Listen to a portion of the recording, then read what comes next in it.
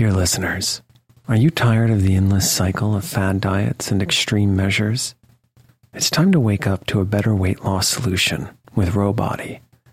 As someone who's been through the ups and downs of weight loss, I know firsthand the challenge of trying to find what will stick. That's why if I qualified for Rowbody today, I'd jump at the chance for a scientifically backed program that supports long-term success. With Rowbody, you'll gain access to the most popular weight loss shots on the market, paired with personalized lifestyle changes. Over 200,000 people have already chosen Row to help them lose weight. Say goodbye to the roller coaster of weight loss dreams and hello to sustainable, real results with Rowbody. Go to row.co/snoozecast. Sign up today and you'll pay just $99 for your first month and $145 a month after that. Medication costs are separate. That's ro.co/snoozecast.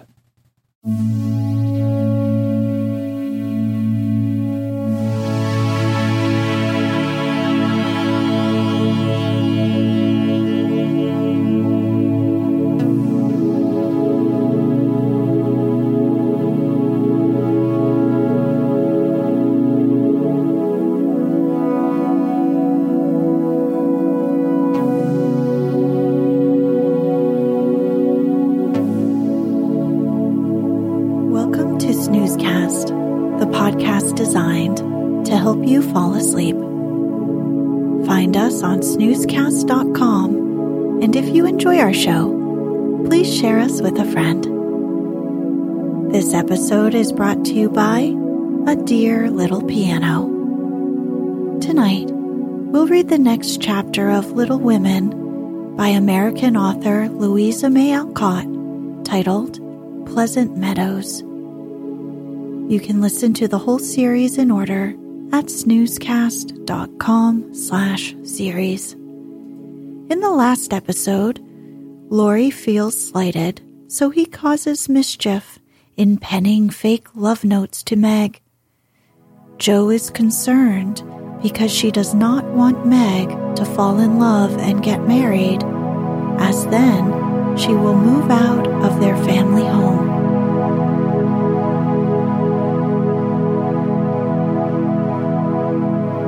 Let's get cozy. Close your eyes. Relax your body into the softness of your bed. Now, take a few deep breaths.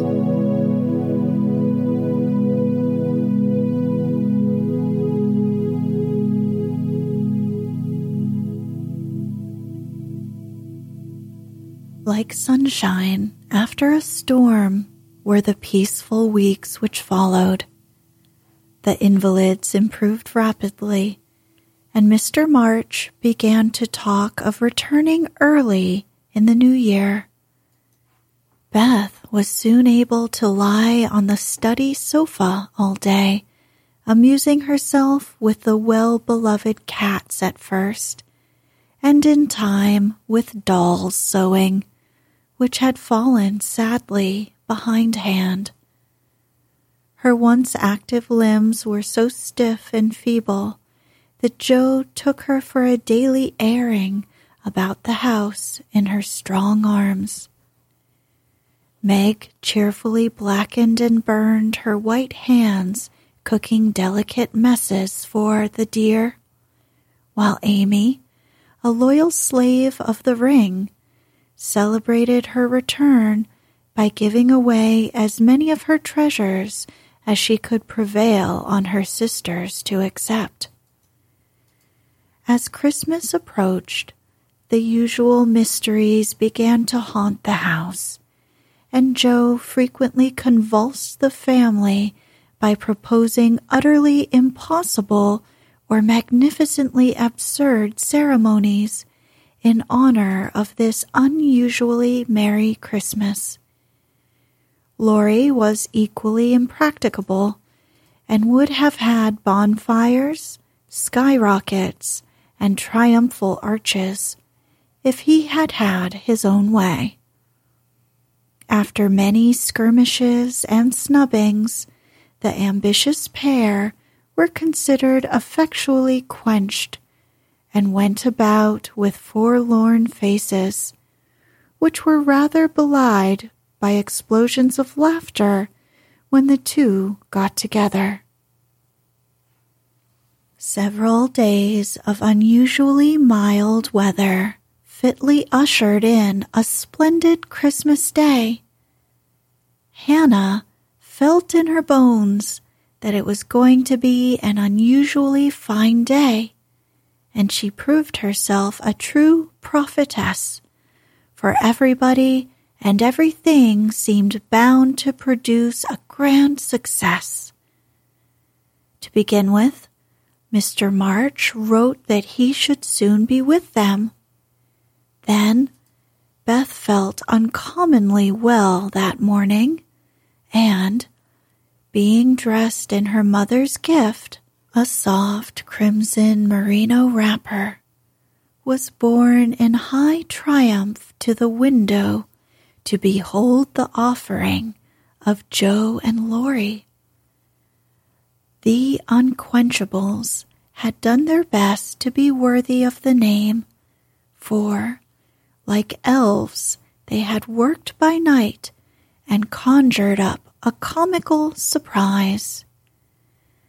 Out in the garden stood a stately snow maiden, crowned with holly, bearing a basket of fruit and flowers in one hand, a great roll of music in the other, a perfect rainbow of an Afghan round her chilly shoulders, and a Christmas carol ensuing from her lips on a pink paper streamer. The Jungfrau to Beth. God bless you, dear Queen Bess.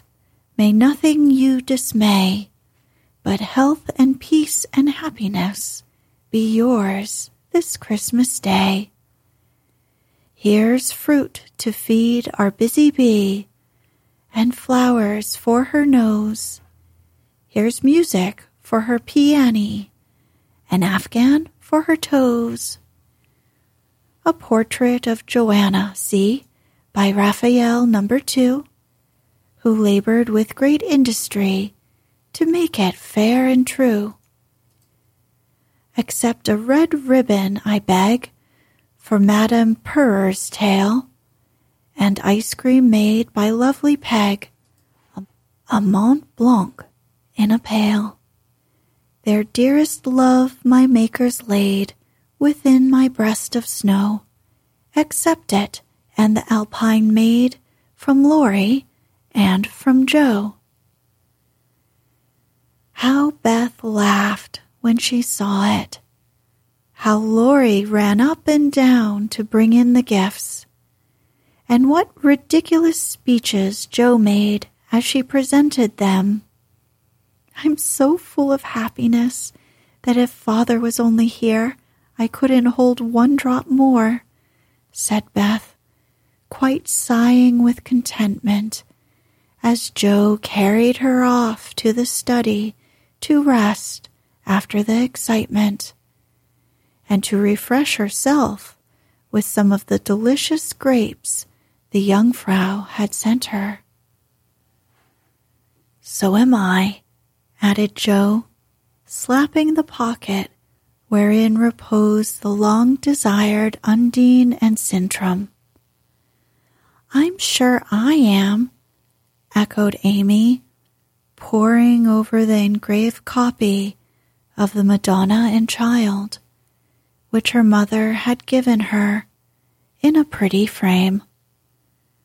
Of course I am, cried Meg, smoothing the silvery folds of her first silk dress, for Mr. Lawrence had insisted on giving it. How can I be otherwise? Said Mrs. March gratefully, as her eyes went from her husband's letter to Beth's smiling face, and her hand caressed the brooch made of gray and golden, chestnut and dark brown hair, which the girls had just fastened on her breast. Now and then, in this workaday world, things do happen in the delightful storybook fashion, and what a comfort it is. Half an hour after everyone had said they were so happy they could only hold one drop more, the drop came. Laurie opened the parlor door and popped his head in very quietly. He might just as well have turned a somersault and uttered a war whoop, for his face was so full of suppressed excitement and his voice so treacherously joyful that everyone jumped up, though he only said, in a strange, breathless voice, "Here's another Christmas present for the March family." Before the words were well out of his mouth, he was whisked away somehow, and in his place appeared a tall man, muffled up to the eyes, leaning on the arm of another tall man who tried to say something and couldn't. Of course, there was a general stampede, and for several minutes everybody seemed to lose their wits, for the strangest things were done, and no one said a word. Mr. March became invisible in the embrace of 4 pairs of loving arms. Jo disgraced herself by nearly fainting away and had to be doctored by Laurie in the china closet. Mr. Brooke kissed Meg entirely by mistake, as he somewhat incoherently explained. And Amy, the undignified, tumbled over a stool and, never stopping to get up, hugged and cried over her father's boots in the most touching manner. Mrs. March was the first to recover herself and held up her hand with the warning, "Hush! Remember Beth." But it was too late. The study door flew open. The little red wrapper appeared on the threshold.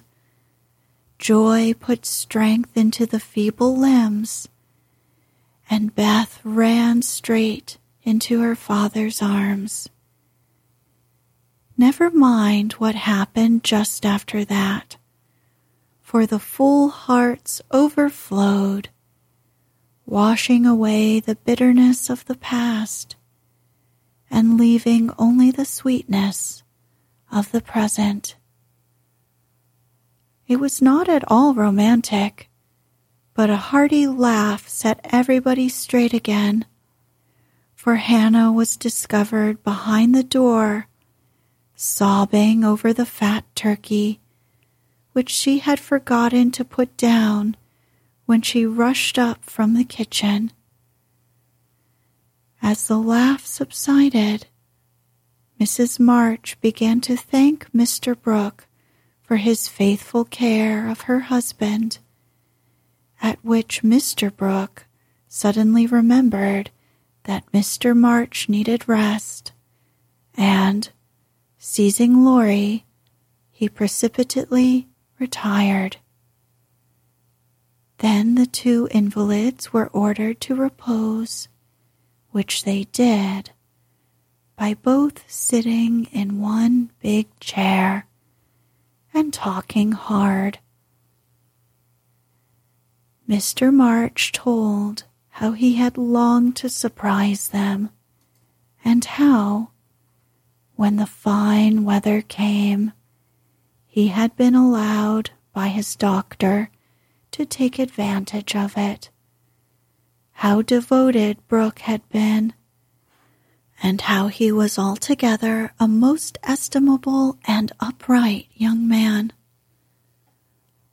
Why Mr. March paused a minute just there, and, after a glance at Meg, who was violently poking the fire, looked at his wife with an inquiring lift of the eyebrows, I leave you to imagine.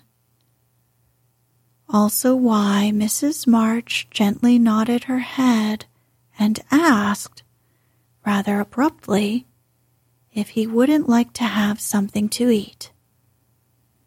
Joe saw and understood the look, and she stalked grimly away to get wine and beef tea, muttering to herself as she slammed the door, "I hate estimable young men with brown eyes." There never was such a Christmas dinner as they had that day.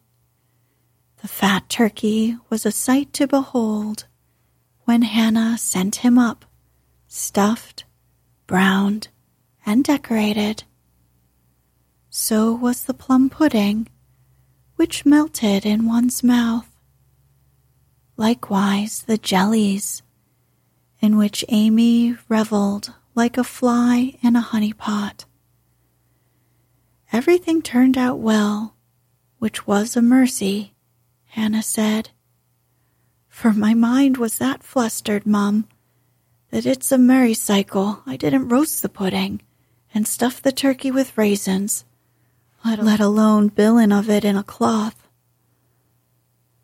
Mr. Lawrence and his grandson dined with them, also Mr. Brooke, at whom Joe glowered darkly, to Laurie's infinite amusement. 2 easy chairs stood side by side at the head of the table, in which sat Beth and her father, feasting modestly on chicken and a little fruit. They drank healths, told stories, sang songs, reminisced, as the old folks say, and had a thoroughly good time.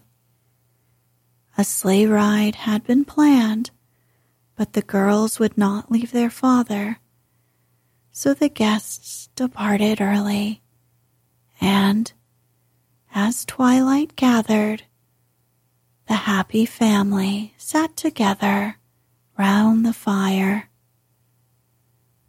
Just a year ago, we were groaning over the dismal Christmas we expected to have. Do you remember? Asked Joe, breaking a short pause which had followed a long conversation about many things. Rather a pleasant year on the whole, said Meg, smiling at the fire and congratulating herself on having treated Mr. Brooke with dignity. I think it's been a pretty hard one, observed Amy, watching the light shine on her ring with thoughtful eyes. I'm glad it's over, because we've got you back, whispered Beth, who sat on her father's knee. Rather a rough road for you to travel, my little pilgrims, especially the latter part of it.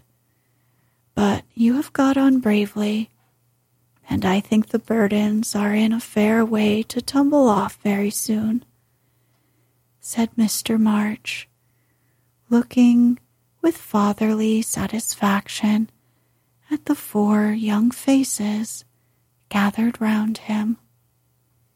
How do you know? Did Mother tell you? Asked Joe. Not much. Straws show which way the wind blows, and I've made several discoveries today.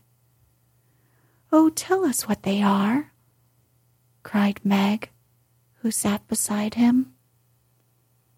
Here is one.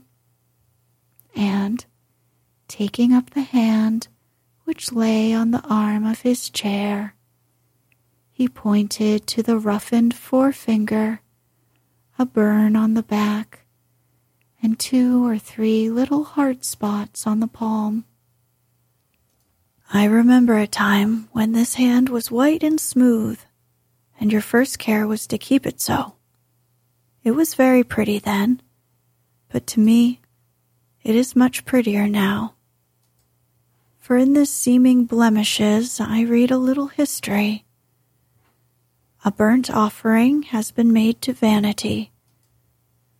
This hardened palm has earned something better than blisters, and I'm sure the sewing done by these pricked fingers will last a long time. So much goodwill went into the stitches.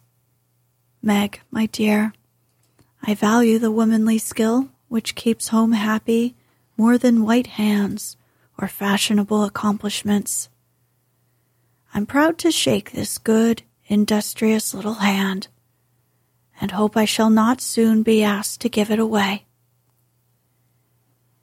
If Meg had wanted a reward for hours of patient labor, she received it in the hearty pressure of her father's hand and the approving smile he gave her. What about Jo? Please say something nice, for she has tried so hard and been so very, very good to me, said Beth in her father's ear. He laughed and looked across at the tall girl who sat opposite, with an unusually mild expression in her face. In spite of the curly crop, I don't see the son Jo, whom I left a year ago, said Mr. March. I see a young lady who pins her collar straight, laces her boots neatly, and neither whistles, talks slang, nor lies on the rug as she used to do.